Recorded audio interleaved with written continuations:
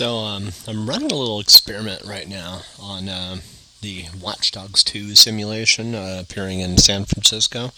Got a couple things I'm doing. So last night, actually 2 nights ago, I realized that there's a severe lack of, or limitation of songs that are actually available in the game. So they have, if you haven't played these in these simulations before.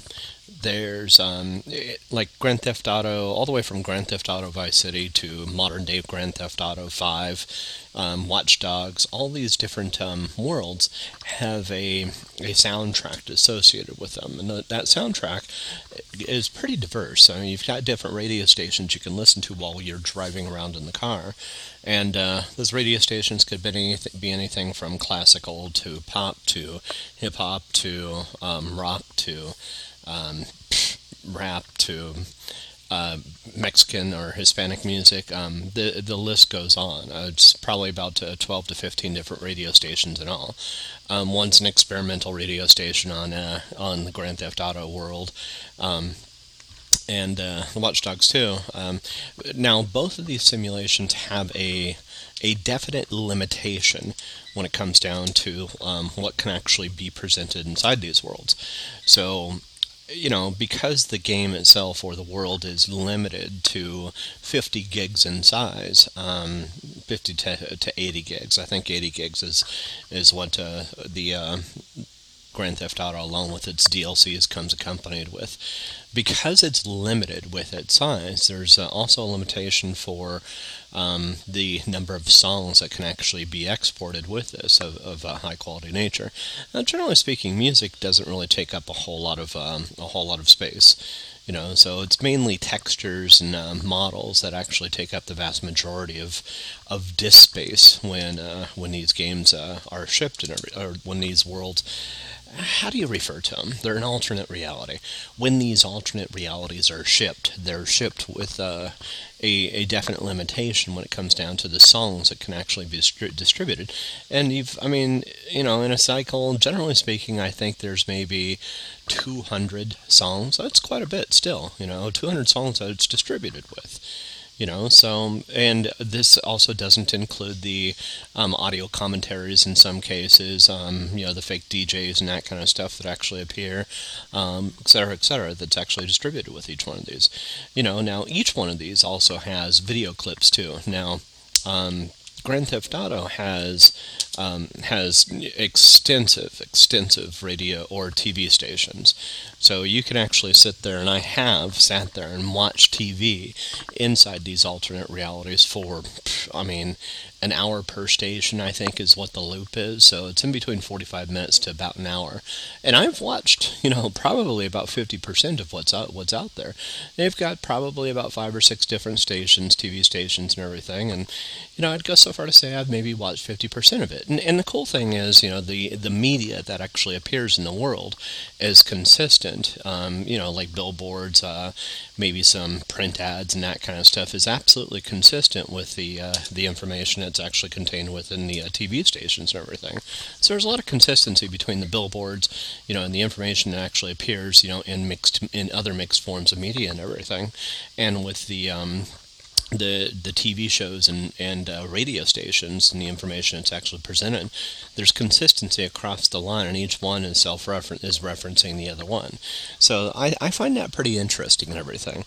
But so going back to the whole experiment that I'm running, Watch Dogs 2 is the world I'm absolutely. I think it's beautiful, and I love the vibe of it.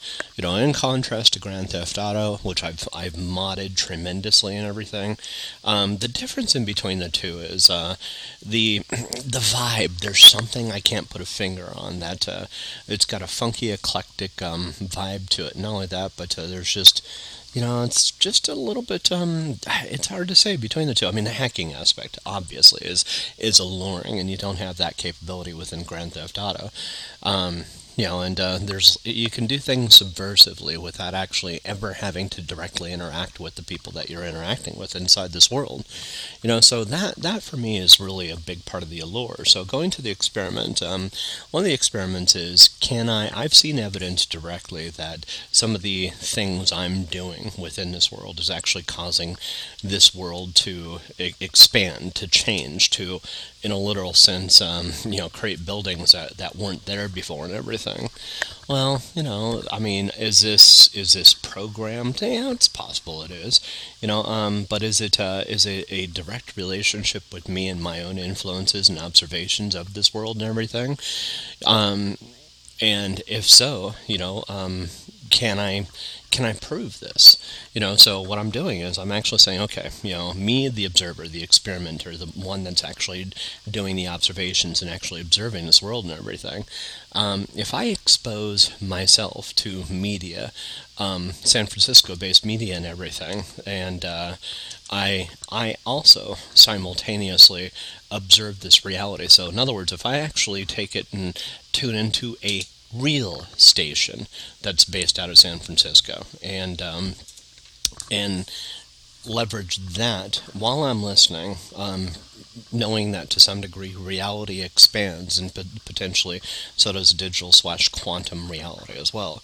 Does the expansion occur, in correlation to my observations? Meaning, let's say, for instance, I listen to a commercial, and that commercial includes Jack in the Box or something like that. Is there a relationship for the things I hear and the things I see, particularly by listening to and indulging in a radio station as I immerse myself inside this world? Does that world actually reflect the things that I expose myself to? From a radio perspective. So I've found an internet radio called it's a website called iHeartRadio, and iHeartRadio actually has radio broadcasts from around the world, and in particular radio stations, probably about 30 of them from the San Francisco Bay Area. So San Francisco, San Jose, and a whole bunch of different other places like that. So for the past 2 days, I've actually been listening to and indulging in turning off the in-game, in-world music, and instead turning on my own radio broadcasts, and from my real world San Francisco, and seeing, is the indulgence of real media, rather than this reciprocative relationship of hearing an ad based on something that's actually in the game already and everything, is the indulgence in real radio based on my real reality going to affect and influence the world that I'm actually observing. In other words, let's say I hear Jack in the Box commercials over and over again, or something like that. Will I see this effective influence in that reality, directly? I mean, this thing doesn't have, I can assure you, it doesn't have any of these, McDonald's, Jack in the Box, In-N-Out, any of this. It has absolutely none of it, and that's something I'm absolutely sure of, so with that assuredness, put aside and everything, if the result as I'm watching this is that I actually start seeing it, it's just like, oh, that's kind of interesting. Well, how else can I shape it? Because that's my theory, is that yes, indeed, I will see, the direct results that my participation in particular, something that's relevant towards the game and towards the material that I'm actually watching and experiencing and everything, is actually going to, increase the content that's available within this world and everything without actually physically updating anything itself. So the cool thing, for me is Watch Dogs is unmodded. Not only that, but I've also learned that there's not a whole lot of mods out there. There's only like 2, and I'm actually sitting there going, no, why don't I just, treat this one a little bit differently than Grand Theft Auto? Grand Theft Auto, I continue modding, but Watch Dogs I can actually use from a different perspective as a sandbox. isolate it. Basically, anything that goes into it changes, is happening in a way that, could be done through external simulation and everything. There could be any number of different, plausible real-life explanations, such as I have hackers come into my machine that are actually altering this, when I go to sleep at night. While I'm actively doing this. God knows I'm actually on this thing enough, with pirate websites and exposing myself enough to that, so it wouldn't be unheard of to to find that and logically dismiss it, from a rational perspective and everything, that somebody's heard this podcast and says, hey, yeah, let's mess with Q's mind, and boom, at that point they end up making modifications based on the things that I'm actually listening to and watching. So that's one, possible dismissive explanation to the things I'm experiencing. So that's, and that for me is just, but, the whole fact of the matter is the trial here is, can I actually, does my indulgence, no matter how it occurs behind the scenes, does my partaking of media from San Francisco actually influence the development of the world that I'm actually observing inside the watchdogs? Does it actually cause it to expand in ways? New businesses that are put there, new behaviors, by NPCs and everything. So on that note, another thing I had noticed before was a lot of toplessness and there was some nudity on the beaches and everything. For some reason, I've seen that completely go away. Now, I don't know why. That's actually something that has me a little bit confused. So what I'm doing right now is I'm actually paying attention to the dates. Now, I ended up looking at you've got a sunrise and a sunset within the game world and everything. And as I'm looking at the beaches, I started realizing there's a lot of people in coats and that kind of stuff. So what I did was just now, about an hour and a half ago, I ended up paying attention to the sunset and the sunrise. I marked the times for them. Sunrise, sunset. Sunrise occurred at like 6:12 a.m.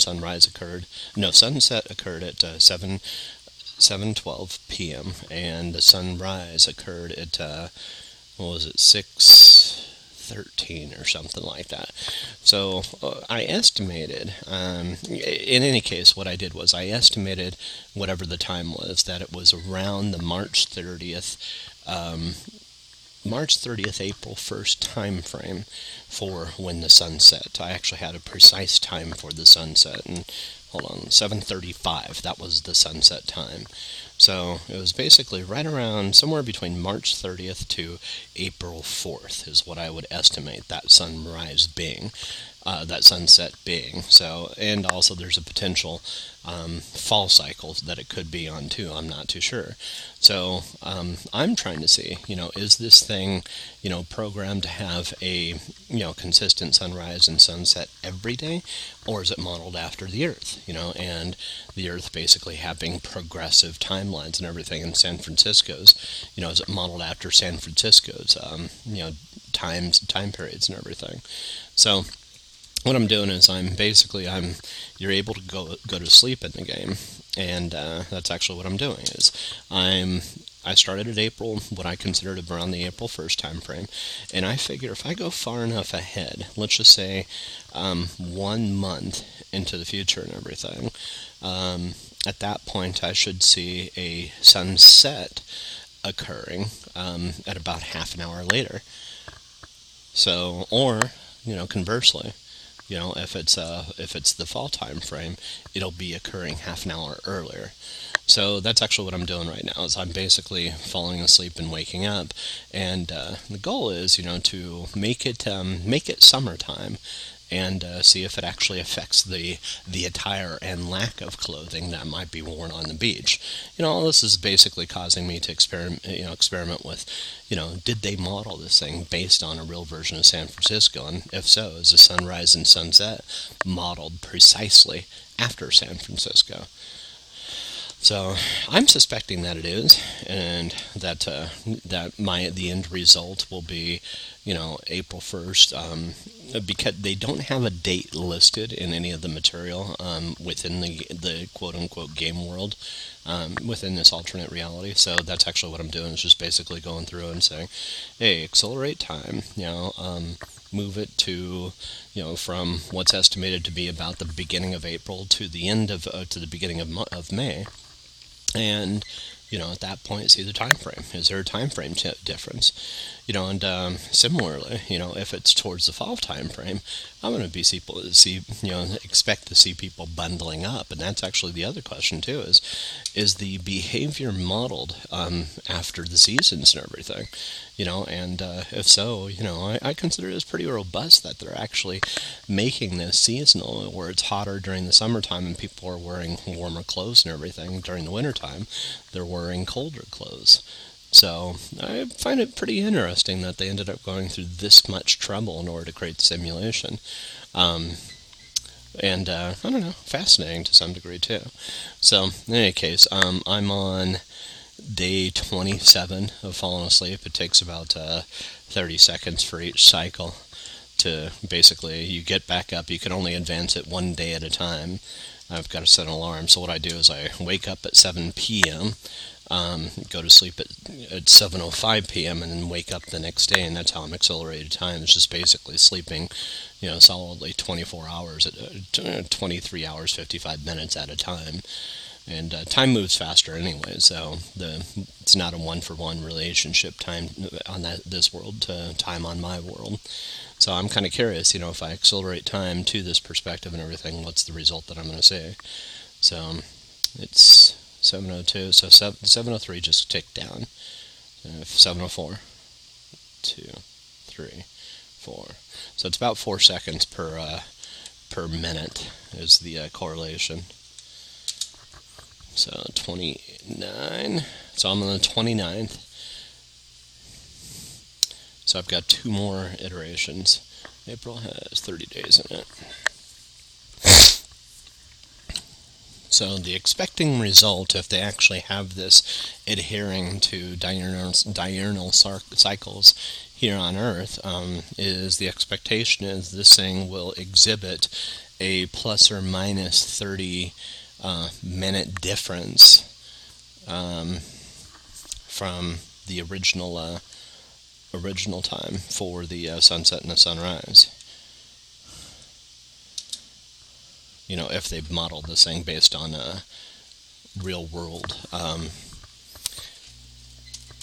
times.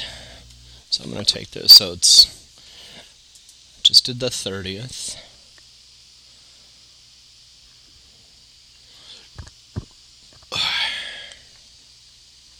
But anyways, I'll get back to you with the results a little bit later. Okay, I'm back. I made balsamic vinegar, or balsamic roasted pork loin this evening for dinner, and it actually turned out pretty damn good. So, the recipe's on a site called allrecipes.com. Anyways, someone subscribed to me to an internal distribution list for the CIA. So I'm actually getting confidential, secret and top secret stuff again, as well as they also referred me to Wikipedia links as well, or not Wikipedia, Wikilinks as well, that discuss something called Project Cherry Blossom. Now, Cherry Blossom was, according to this, Wikileaks published documents from the Cherry Blossom Project, the CIA. It was developed and implemented with the help of the U.S. nonprofit Stanford Research Institute. Now, Stanford, in my opinion, they're a little bit behind the times when it comes down to this technology. The man-in-the-middle attacks and that kind of stuff. And let me explain why. It was back in 2009, I had taken a trip over to Hong Kong, and while I was actually there for legitimate reasons, to help shift over the procurement of the Prudential Real Estate and Relocation Division over to his arm, it was named Pricoa abroad. So Pricoa, which consisted of branches in Canada, France, Paris, also, London and Hong Kong and Singapore, and also one in Beijing, if I'm not mistaken. There's one in Shenzhen too. And each one of these locations, these Pricoa locations, was being shifted in ownership to Warren Buffett's arm. So he could actually own his own company when it came down to the real estate and relocation. Now, what's important about this was the positioning of the Hong Kong facility was right next door to Google, and it was basically killing two birds with one stone. I was actually sent over there to, primarily to help legitimately audit the organizations abroad, so every Prico facility I was responsible for auditing. In addition to that, I was also responsible for going through and making sure that that more or less that the IT, that the security was accounted for, that machines and, particularly when it came down to an audit perspective and everything, that basically all assets that were reported were indeed the ones that were actually there. And one of the interesting things that I discovered while I was out there in Hong Kong was that they had reported ownership of 180 assets, and they only had 120 there on the facilities, which meant that they had 60 that had leaked. They don't know where it went or anything like that, and it was really no big deal from what I understand, but that was just something weird. Was they had a whole bunch of different things that were in place from an audit perspective, and not only were they misreporting the number of people that were working there, but they're also misreporting the number of computer assets that were there as well. Now, I saw slight variances over in Singapore. They were pretty much spot on over in London, and Paris. They were pretty spot on as well. And this goes down to pretty good accounting methods over in London. Great accountant over there that was actually managing both the Paris offices and London offices, and the guy I just, while the guy was a dick, he was great at what he did. One of the best CFOs that I've ever met. So with that put in mind, I had also been told to, like I said, check out Google while I was there and do a little investigating about some of the technology that they had on staff there. Because we had indications in the NSA that Google was not leveraging the same technology domestically that they were abroad. And as a result, I was to investigate this possibility, at the very least in one facility, and that facility was literally right next door to, one floor down below Pricoa. And it worked out brilliantly and conveniently too. So I ended up just basically.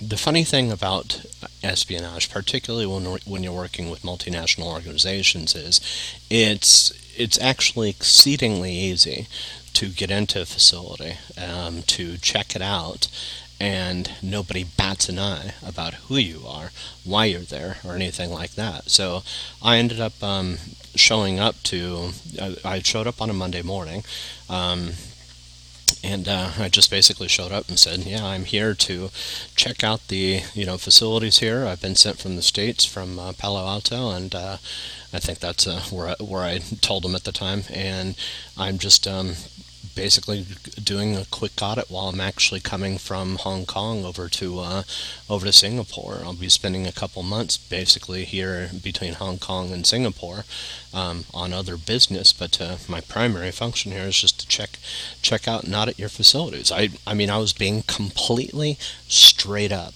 about why I was there, The only thing I wasn't being straight up with was the fact that I actually worked for Google, and I didn't tell them. This is the beautiful part about it. I didn't lie. I told them I was here from the States. I am there to do an audit of the organization and everything, understand what's in place from an asset perspective, from a resource perspective, and report this back to the States. I wasn't lying. Flat out wasn't lying. And at this point, somebody asked who sent me. And again, I didn't lie. I said Jimmy Gonzalez. Well, I mean, ultimately, he's the one that actually had sign-off, for what I did and everything, but they're just like, oh, we don't know this Jimmy person and everything. I'm just like, well, you can call him up and everything, and at this point, it's just like, well, the time difference and everything, just come on in, we'll verify things later and everything. So at that point, it was literally as easily as that. I talked to the receptionist, I talked to the person at the that they ended up bringing up to the front. I think he was a line manager or something like that. And it was a relatively small facility and everything. Now, one of the interesting things that I discovered while I was there, so I did a full audit of Google while I was there. One of the interesting things that I discovered was that Google actually had two ways of getting information from the United States over to Hong Kong. We had thought that they only had one.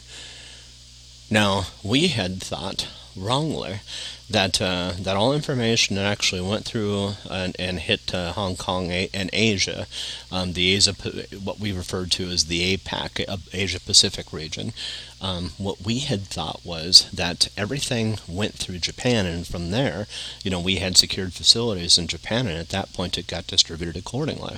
Well, they had redundancies that actually were built in that actually went through the UAE, the United Arab Emirates. Imagine that. And at that point, it ended up coming from the East Coast over to UAE, and then from there it bounced over to Hong Kong. So it was coming, all information from the United States was coming from two sides for Google. Now, this was only Google, though. So Google actually had fiber optic connections that were actually leading from the States, one pipe we thought that they had, when in fact that they actually had two. Well, what we had also discovered shortly after that was we had suspected that there was a data corruption problem, and something referred to here in this thing is called cherry blossom, is basically something called a man-in-the-middle attack leveraging theoretical physics. So what a man-in-the-middle attack is basically communication sent from one point to another. So for instance, let's say I'm trying to communicate with my facilities over in Hong Kong, or let's say I'm trying to communicate with my facilities over in Paris. The man-in-the-middle attack basically says, hey, you've got 10, 15 different hops. These are called routers, switches, all this other hardware and everything that information goes through before it finally arrives at its destination.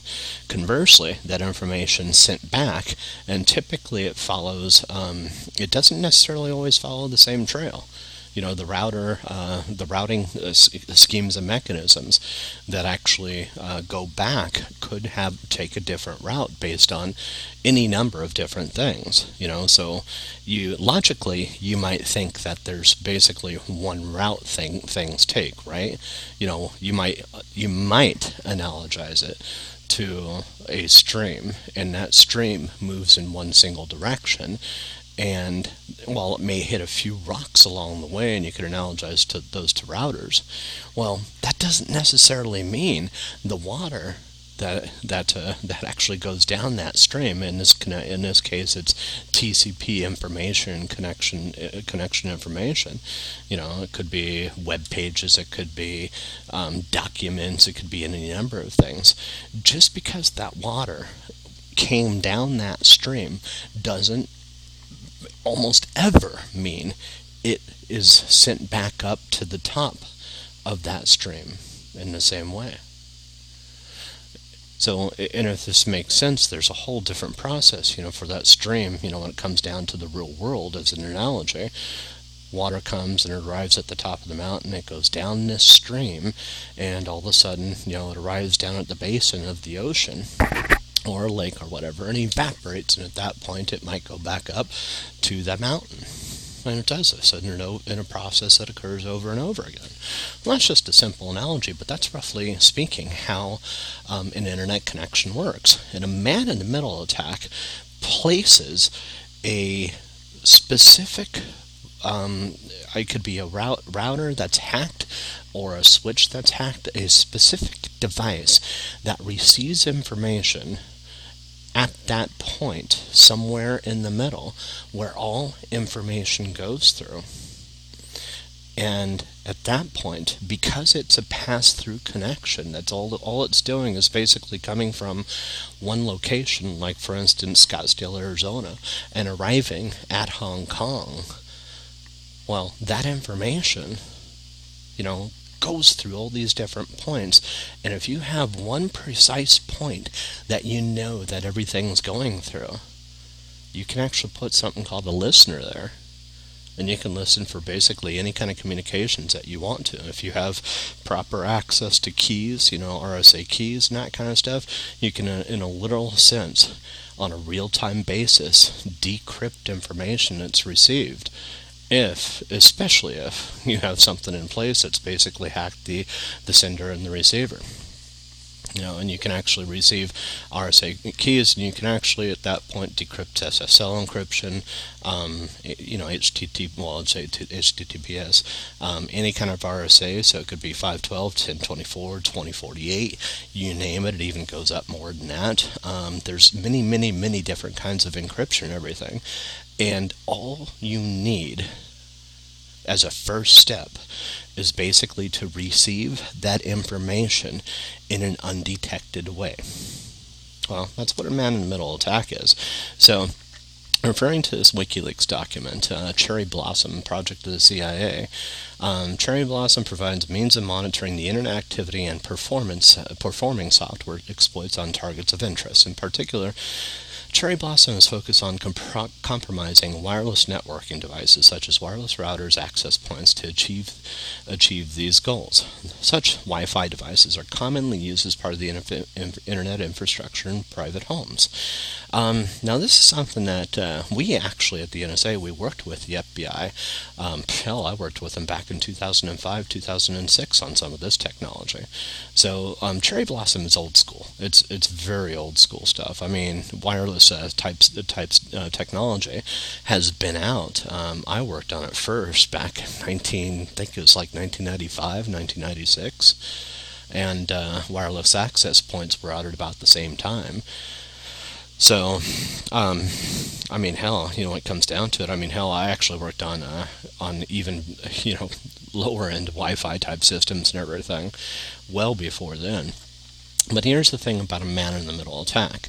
When you're dealing with two different destinations, a source and a source and an origin, a source and a destination, and these locations are far apart, you can potentially hack the Wi-Fi location of a single device, but unless you actually have synchronous access in between two different locations at the same time, and you have a way to synchronize traffic in between those two different locations, the man-in-the-middle attack is kind of almost impossible to pull off, and here's why.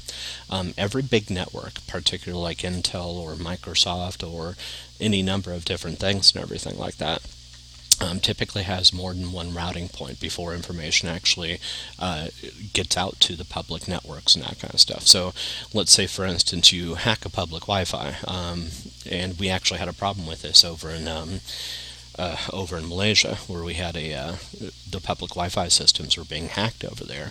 Not the public Wi-Fi. We had, at that point, I think we were using WPA2 before it was publicly released or something like that. And or it might have even been WEP.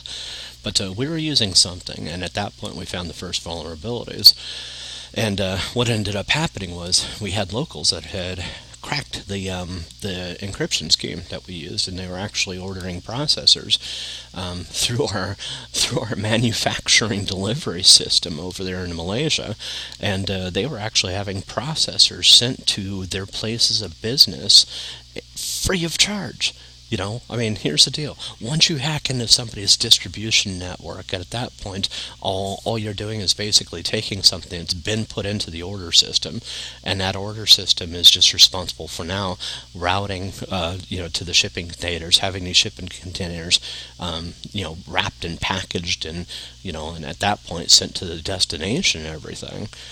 All you have to do is basically hack into, the warehouse ordering system, and you can completely bypass any ordering systems in order to basically get what you want. Well, that's exactly what happened over here in Malaysia.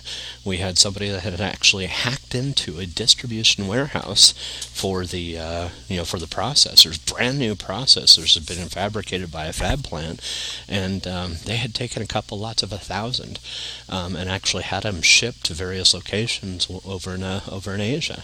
And they detected this late in the game by basically doing a little bit of an inventory. It's basically a reconciliation of accounts for things that had been sent out versus the sales. And at that point they saw massive revenue problem. Hey, we've got these units that were sent out. What the hell happened to them? We don't have any revenue and no traceable revenue for this. Well, trace it down to basically hacked routers, and it took them quite a while to actually figure this one out. And that's what ended up happening was the man-in-the-middle attack was it was kind of like something that we'd already known about, but we didn't think about the problems that can actually go in from a capitalistic system and everything, and the delivery of goods and everything, and basically supply chains. So let's say, for instance, you're a vendor. You order something online. You pay, $1 million for maybe 1,000 processors, each going for $100 a piece. And at that point, let's see if I did the math right on that one. 100,000. No. Let's say each one's going for, you pay $100 a piece for 10,000 processors. So you've got these processors that you've just put in, your corporate credit card or your corporate invoice. That at that point gets validated by, the revenue checking within something like, within Intel's accounting systems, accounts payable and accounts receivable. And at that point, an OK is put in the system to actually validate that transaction for the warehouse to actually ship it. Well, at that point, this whole exchange is done, right? Wrong. At that point, once that's shipped out, there's another validation that actually comes back to the sales system, to the accounts receivable and accounts payable and everything. Well, at this point, once a validation sent back from the warehouse, once this is shipped out, at that point, that's when it was caught, because it sits at, because the accounts payable and accounts receivable systems are saying, wait a second, you're saying yes to an order that we never said yes to. You shipped it out already. By then, the parts are already out the door. That's the beautiful thing about all this. And there was no way to actually get them back. Once it had gone out the door, it was gone. So now accounts payable is basically left, accounts payable and accounts receivable are basically left trying to figure out, first off, where these goods went, trying to trace down, the origin. There's, not necessarily kind reciprocation of capitalistic values and everything in China, which is where these things were sent. So this left us in a hard position and everything, and we were actually wondering, what more, informationally, was China aware of, in particular other Asian nations and everything. That's what actually got us to begin investigating other companies, and Google was a big one, because we had already heard about problems with Apple. and Apple Maps, and Google was starting to have the same problem with maps as well. So basically those two sets of maps, a set of maps for China, and the maps that we had for China were different than the ones that they had. And we saw this with many different countries over there, and Apple had the same problem. Now, the internet, if you're going to, you can't really believe what you see on the internet. The map problem is a country versus country problem about the observation of whose idea of territorial information is actually the most accurate. So if China had their way, America's borders and boundaries would be redrawn based on their perception of how they think our country, is geographically. And that's the absolute truth. And the same thing is conversely true too. So, and it comes down, and it's a similar thing for history too. If a lot of people here in the United States had their way, they'd have China believing that the Tiananmen Square actually happened. Did it happen? From our perspective, absolutely. But if you go over there to China, it didn't. Now, there's a logical, theoretical, physics-based reason for this. Which I'm not going to get into at this moment, but the same problem exists with Google Maps, with Apple Maps, with all these different things as well.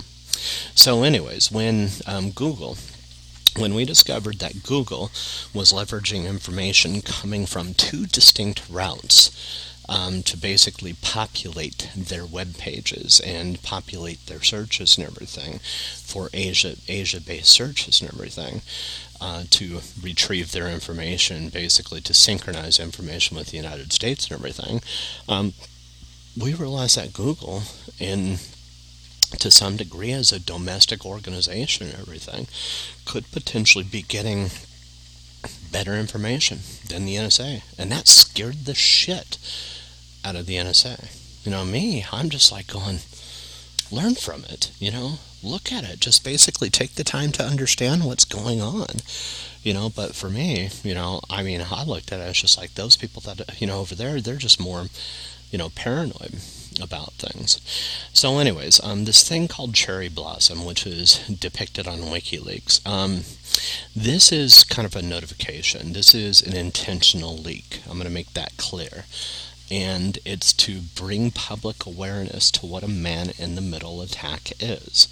And a man-in-the-middle attack, in a literal sense, captures all traffic, whether or not it's banking transactions that might go abroad whenever you pay for something with a company and you don't know where that company is, and that banking transaction could be sent through something called TCP/IP, and it can actually be routed to a company that's actually based out of Malaysia, which has a dropship placed here in the States, and while they're getting routed the money and everything, ultimately the goods that are being sent are domestically obtained and domestically distributed, but that doesn't mean the internet traffic that you're sending with your banking information, your credit card information, your personal information is all going across these lines. So whether or not you're a company or a person or anything like that, the CIA is trying to make it clear, that with these man-in-the-middle attacks,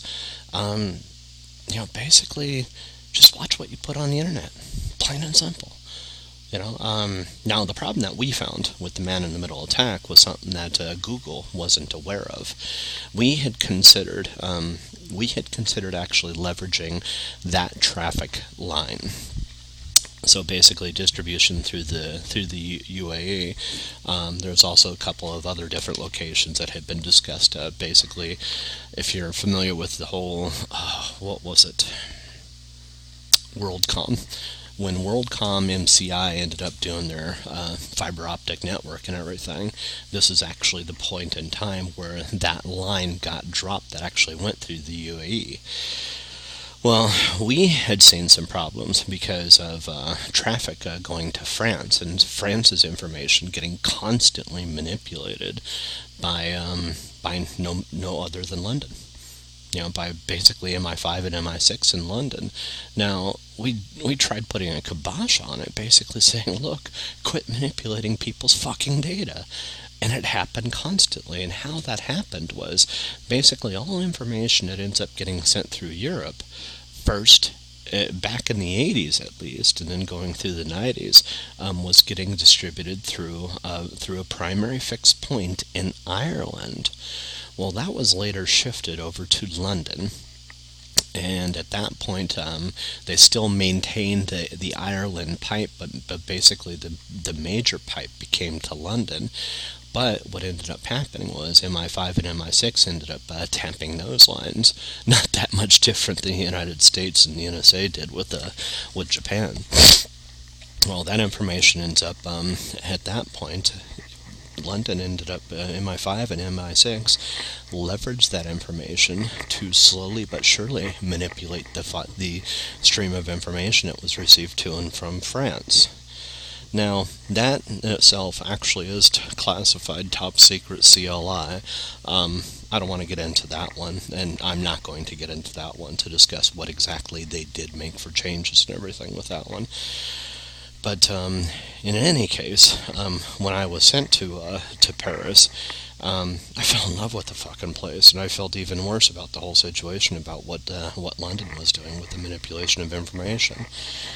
So to some degree, I actually advocated big time to the people that I worked with over in Paris to basically say, look, if you want information that is unmanipulated, from the United States and everything, my advice is tap yourself a direct line to the United States. And you'll see and hear what we've got going on and everything. I didn't tell them directly, about the MI5 and MI6 manipulation of information that's coming from, via London and everything. But really, when it came down to it, I hinted heavy. And I just made it clear. It's just like, I'm not playing favorites. I mean, there's things I like about London. There's things I like about in England and Ireland and pretty much every fucking country in this world for the most part. There's something I love about each one. So far, I've yet to go to a country I don't want to go back to. But in any case, I love France's culture, but I thought that to some degree, that they deserved a little bit better than some of the shit that they were getting from the MI5 and MI6's manipulation of their information. And one, for instance, was while I was there, they basically they ended up they were trying to manipulate the labor unions there and make the labor unions appear more powerful because London and in particular UK and some interests in the United States were actually trying to advocate the creation of bigger corporations over there in France. France is kind of like a mom and pop, very small companies, and there's a lot of beautiful nature that they have there by not having big box companies and everything. It's embedded within their culture and everything. Well, they were trying to actually show the power of the single worker and everything. And they were just doing some massive manipulation. They ended up actually shutting down the rail system, and they tried actually demonstrating this. MI5 tried demonstrating this as a flaw with the mom and pop operation philosophy, because basically one arm doesn't talk to another, and all of a sudden the entire system collapses. Well, they ended up getting wind that this was actually an orchestrated event, and it kind of backfired on them. It was beautiful, if you ask me. It totally backfired on them. What ended up happening was they realized that there was a collusion between MI5 and MI6. There's two different groups, by the way. MI5 is more domestically based. MI6 is actually more internationally based. Over for the two do work hand in hand, and if I'm not mistaken, they actually work in the same building. But in any case, they ended up they got caught with their pants down, and they got caught for the entire event. And the whole concept and idea that a massive big corporation or entity was responsible for this, and that group was MI5, MI6, which is kind of like demonstrating, the flaw in the argument. Hey, you've got a company that can actually do this to an entire population very quickly. That's exactly what we're trying to prevent. And they ended up rejecting it, and it was really kind of cool because I ended up seeing a lot of the pride, of the French while I was there, and it was terrific, if you ask me. Seeing some of it. I mean, sure, I was 3 hours late, on my second day getting there, to the facility. I was working out to a place called Maison Lafitte, which is over about 30 miles, or 30 minutes by train ride, rail ride, to the west of Paris, if I'm not mistaken. And I was actually working right down the street from that in a place called Charles de Gaulle. But yeah, it was just the whole event and everything. But the topic of conversation here is, basically Wikileaks.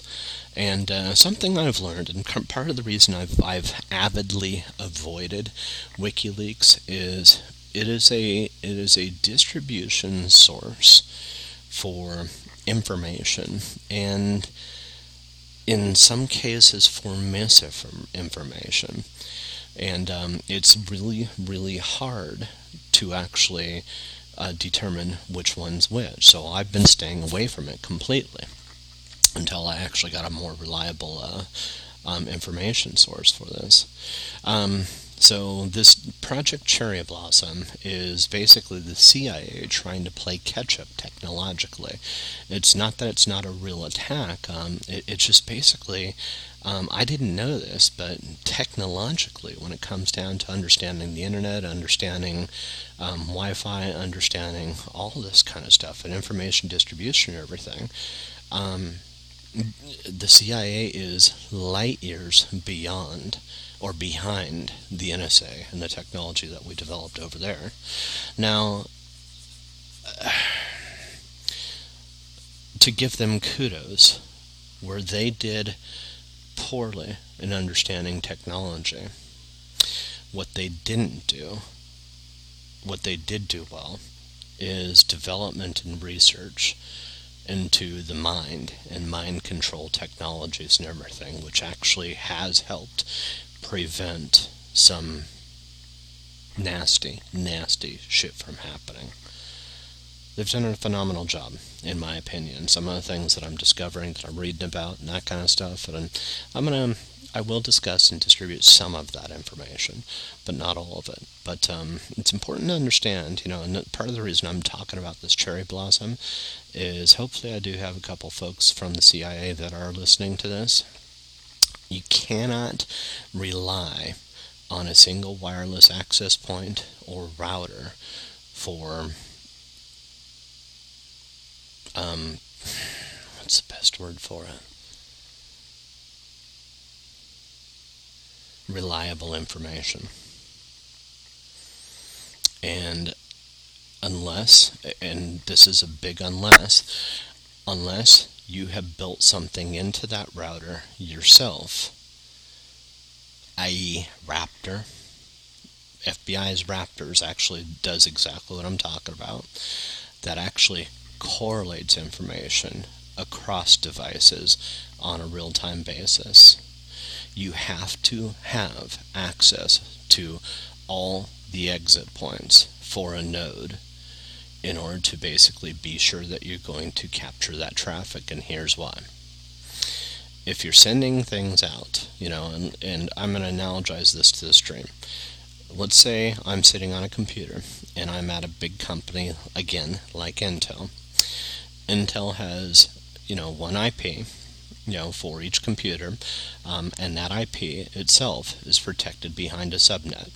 Subnet typically consists of 256 computers up to 512 computers. I've seen subnetting go up to 512 over Intel, and they have thousands upon thousands of different devices and machines that actually sit behind the network and everything. Each one of these sits behind, that subnet itself, is managed by a router. And it's a pretty high powerful router, typically a Cisco or something like that. And from there, that router itself acts as a secondary stop to another router that's also internal as well. Now, while sure, there's access points and wireless routers that are actually contained within the facilities, and a lot of people actually leverage these wireless access points within the facility and everything, they move around constantly. I can't tell you how many times, I worked at Intel for 7 years. I can't tell you how many times I got moved every 6 months. And not only that, but I can also be guaranteed that meetings I had would never be in the same wing of the building. I worked in a massive building over off of Chandler, and that building contained nearly, 5,000 people. Consisted of 27 different buildings, some real large, some pretty small ones. You had access points fucking all over, so wireless access points, and basically these things, what I'm trying to say is, let's say I've got my laptop, an assigned laptop that's actually assigned by Intel. I'm sitting at a temporary consultant's desk, and at that point I'm told I've got a meeting at 10 o'clock, it's in this conference room, I've got a meeting at 11 o'clock, it's at this other conference room, it's on the other side of the facility. I am constantly changing my position, and as a result I'm constantly changing my wireless access point. And it's important to understand that these connections get basically handed off. So that connection, while it appears consistent to me whenever I'm crossing boundaries between these systems and everything, this is because of the routing and everything and how TCP/IP functions to the wireless access point. That wireless access point no longer receives that information, and another wireless access point's actually handling it. It's not that much different than a cell tower. The cell tower itself, you've got, at any given time, basically at least one, up to three in a general sense in a perfect world, cell towers that will actually receive your signal. At that point, hand it off. Well, you get out of range of that, and at that point you'll get handed off to a different cell tower. So you have to hack every device within a certain vicinity in order to basically make sure that you get all the source information from that single moving source. Does that make sense? So if you don't, what ends up happening is you're getting partial information. You're getting the disconnections. You might, there's a lot of different things that can happen that will fuck things up and everything. So the man-in-the-middle attack isn't great unless you're actually leveraging communication, unless you've actually got a fixed point, that you're actually, a fixed computer that you're actually accessing, so the computer's not physically going to move. It's not a laptop, it's not a smartphone, and the wireless access point that it's sitting, behind, remains in a relatively fixed position and everything. So like me, sitting here in this house and everything, I'd be a pretty easy person to hack, but here's the thing. I wouldn't be who you'd want to hack. That's just saying, that should be pretty obvious. I don't have any money, I don't have any any followers, there's nothing to be gained from me. This is why you target companies, and this is why you target entities, But the problem is trying to target those entities takes a little bit more understanding in order to be able to hack them. And really when it comes down to it, Raptor, that was one of the key purposes to Raptor, is to be able to obtain information from a single source. Now, the FBI might actually, and published online, might try to tell you it's with warrants, but that's bullshit. They're capturing the information whenever they feel like it, whenever they've got the time and energy. And they're not doing the same thing that the NSA does. The NSA captures all information all the time, whereas the FBI captures subjects of interest. So if somebody's peaked on their radar, pinged their radar, at that point they'll become a subject of interest, and at that point they'll actually start the tapping, but they'll also turn around. They'll seek the warrant in order to validate what they're getting, just in case they got to turn around and actually use that information, within a court system or something like that. So, basically they're using that, and the man in the middle takes a whole bunch of different sources, and it combines the information. So let's say, let's say I actually get a job, and I get a job for Intel. Well, or Intel's actually here over in if I'm not mistaken, over in Beaverton or something like that. Let's say I get a job with them. Well, I can go over there, and if the FBI got a warrant or actually tapped me, not only could they tap this router, this access point, and everything, but they can also tap the business interest and everything. But they have to notify the business. That's the key, behind this. So at any given time, the business is always being notified of these taps and that kind of stuff. So, in any case, the man-in-the-middle attack is basically getting the information on a real-time basis of all this stuff, and the goal is to correlate it. So, what I'm reading here about Cherry Blossom indicates such Wi-Fi devices. It just basically talks about the Wi-Fi devices. Wireless devices compromised by implanting a customized Cherry Blossom firmware on it. Now, it's important to understand that other companies and other entities, i.e. the FBI, no, the NSA doesn't do it. We have different ways of obtaining information that doesn't require physical firmware. But the Cherry Blossom firmware, it has to take into account the other firmwares that are actually sitting on the system itself and do something called chaining. So this is not uncommon. It's not that much different than chaining an interrupt if you've done that at the device level. So once new firmware on device is flashed, the route or access point will become a so-called fly trap. Will beacon over the internet to command and control center referred to as the cherry tree. The beacon information contains device status and security information that the tree logs to a database. To view Flytrap's status and security info, plan mission tasking. So what they need with this isn't just a way to actually beacon the information, but what they need specifically is scan for emails, chat usernames, MAC address, and VoIP numbers. You can't do it like that. And why is you're looking at searches as a passive thing that you're just basically going to accumulate information and use it on a passive basis, and that this is exactly the problem that happened with 9/11.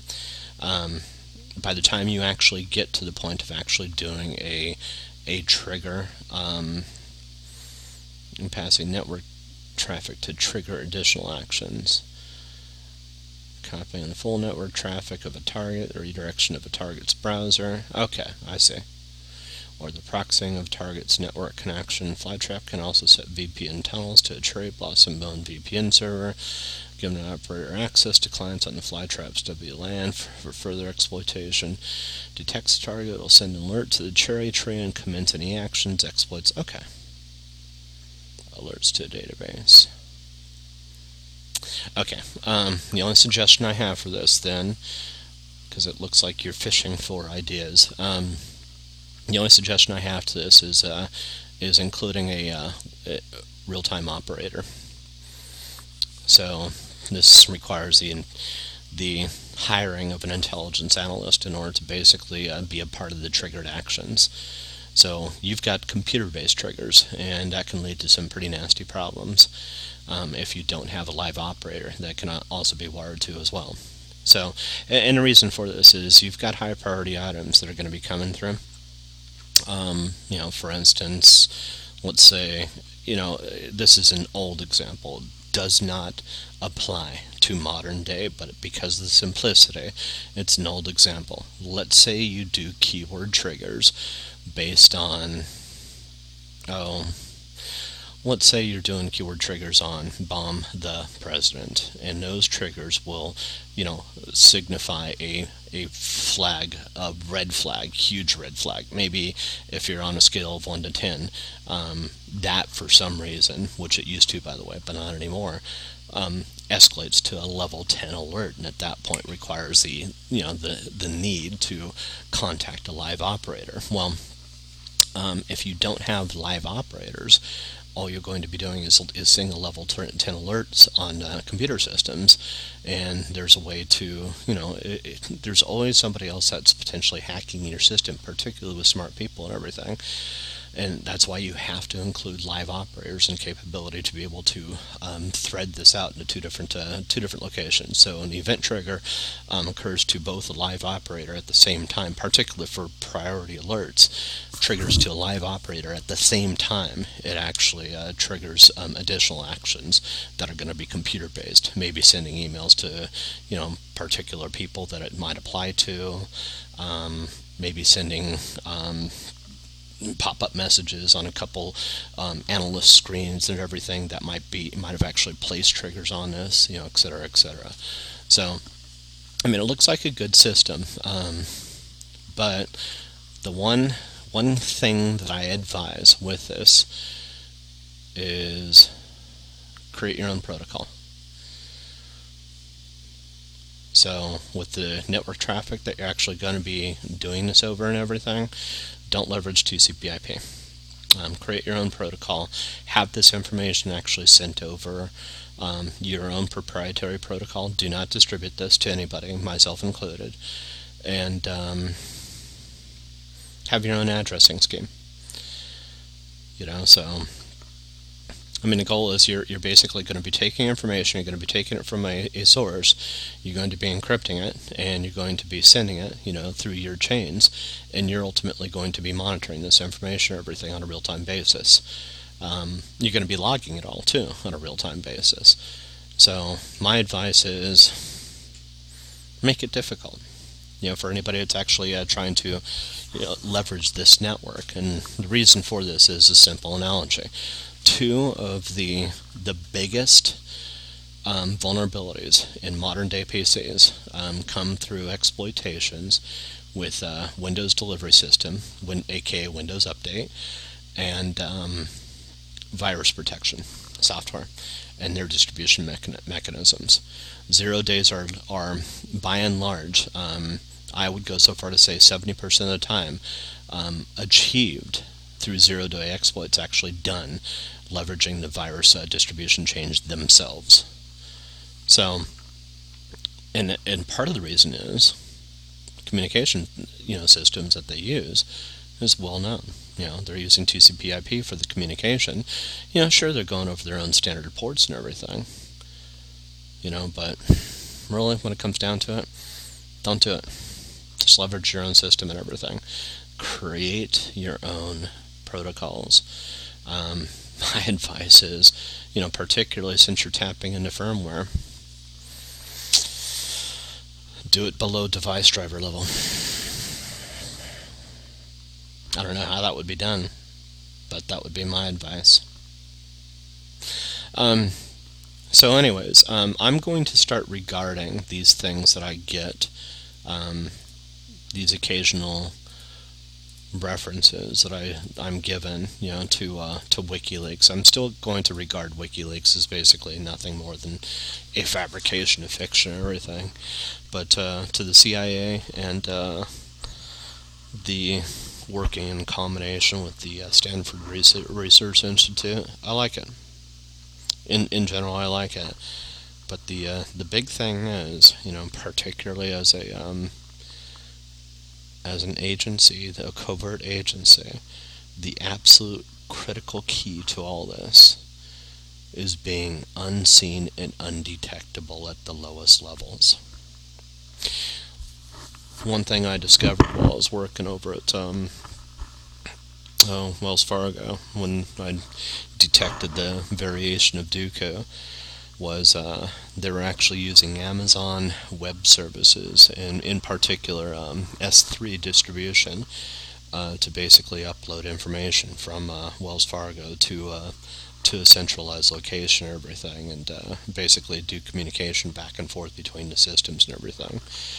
And S3 is actually, it goes through over HTTPS and, through common chains and everything. Well, I at that point, that's how I detected it. It's just basically, we've got huge volumes of network traffic that are going from this, but it's coming through, by devices that are actually sitting at the system level. There's something wrong with this. Why is it we're having so much S3 traffic that's coming through from that? Well, that's why. I mean, it was just basically a massive virus that was basically pulling all kinds of information from Wells Fargo, or at least it was trying to. I fortunately caught it. But I ended up raising it, escalating it to my boss at that point, who supposedly was an expert with all this shit. I showed him what was going on, and I said, hey, all we have to do is pull up.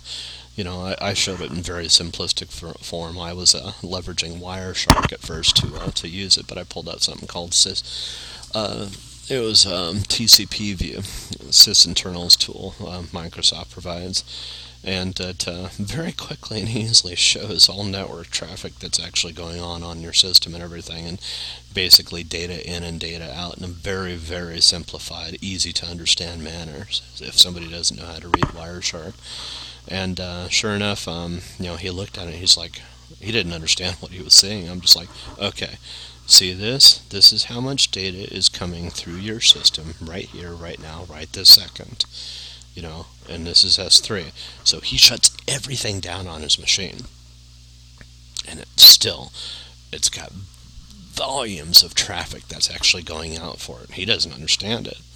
I'm just like, telling you, man, it's your distribution chain. It's the whole semantic antivirus and everything. This is what's going on.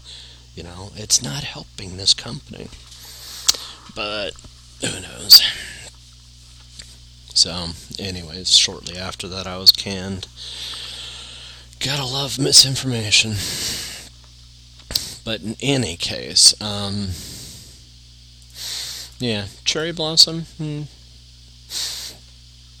I somewhat approve. But the key really is the correlation of information together on a real-time basis.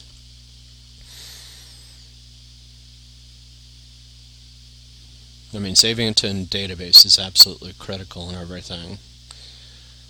But also, fix the terminology. Actions and exploits, I don't like that. Triggers, I do. MAC address, VoIP numbers. We need IPv4 and IPv6 information. And, here's the other thing, too.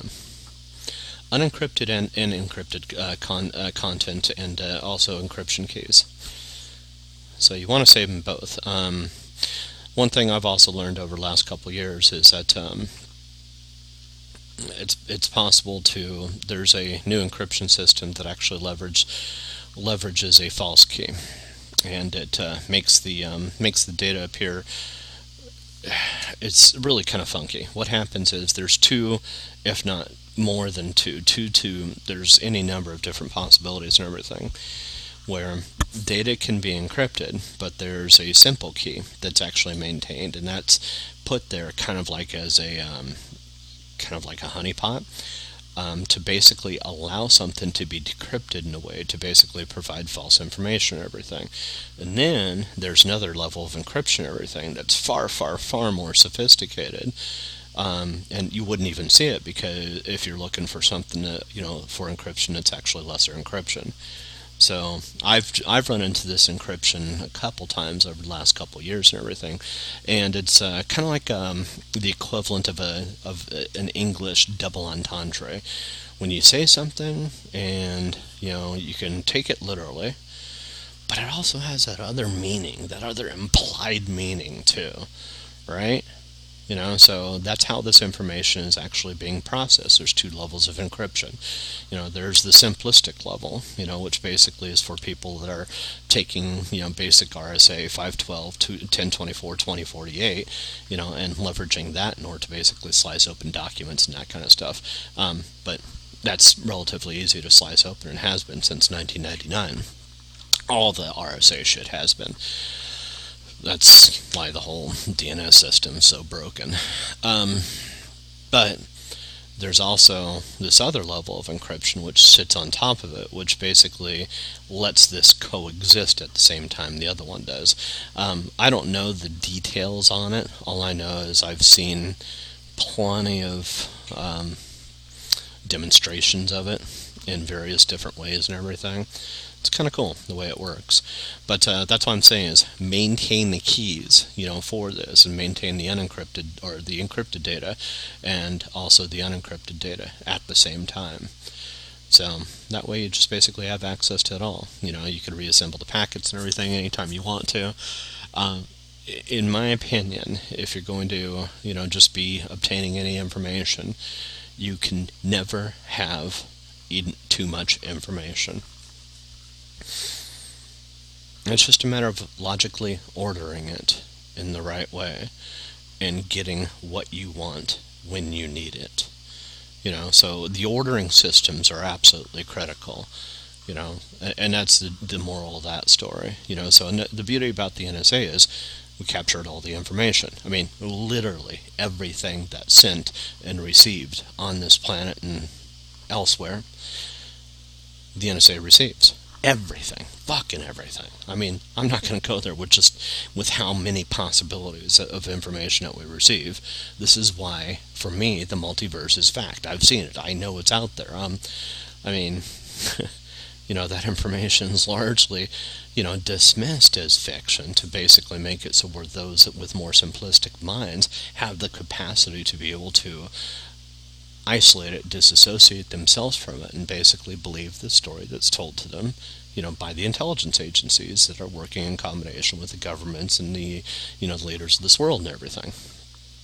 But, for people like, that work within the intelligence agencies, you have to know that the multiverse is absolutely real. You have to know that information systems can have more information than you yourself are capable of understanding. And you have to understand that the ordering systems are there not just to actually, provide you information, but also to isolate and protect you from having too much information for that little noodle that you got.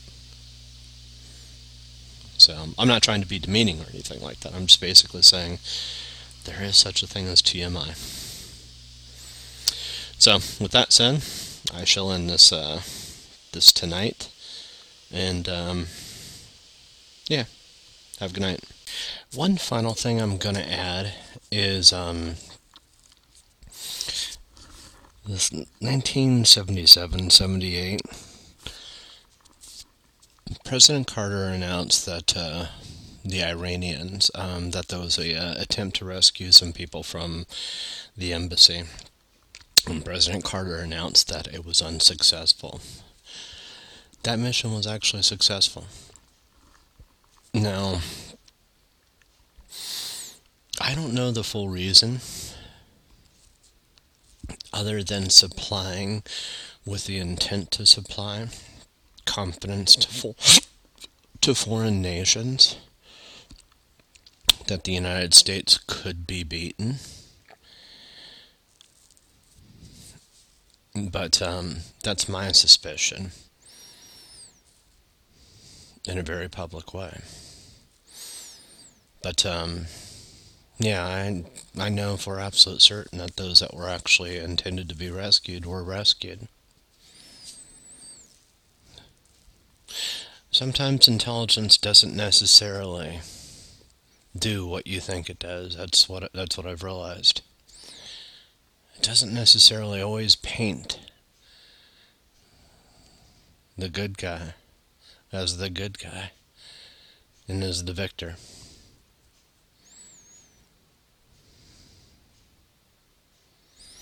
Anyways, thought I'd mention that.